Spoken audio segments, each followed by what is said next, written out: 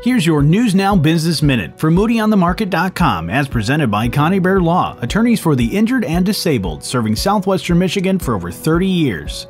The Michigan Craft Beverage Council is taking applications for groups seeking grants for research on how the craft beverage industry in the state can improve. The Michigan Craft Beverage Council, or MCBC, says it's accepting 2022 research grant proposals with a maximum grant award of $40,000. The council's identified the following funding priorities: climate change impacts affecting Michigan's craft beverage agriculture supply chain, crop quality analysis, new varieties for hops, fruit, barley, grain, or other agricultural inputs used in craft beverage production, and sustainable wastewater discharge best practices. I'm Johnny Reinhart, and when you want to know Southwest Michigan's business, find it first at Moody on the Market. And when you're on the go and you want to know, download the Moody on the Market app in your app store or find it at moodyonthemarket.com.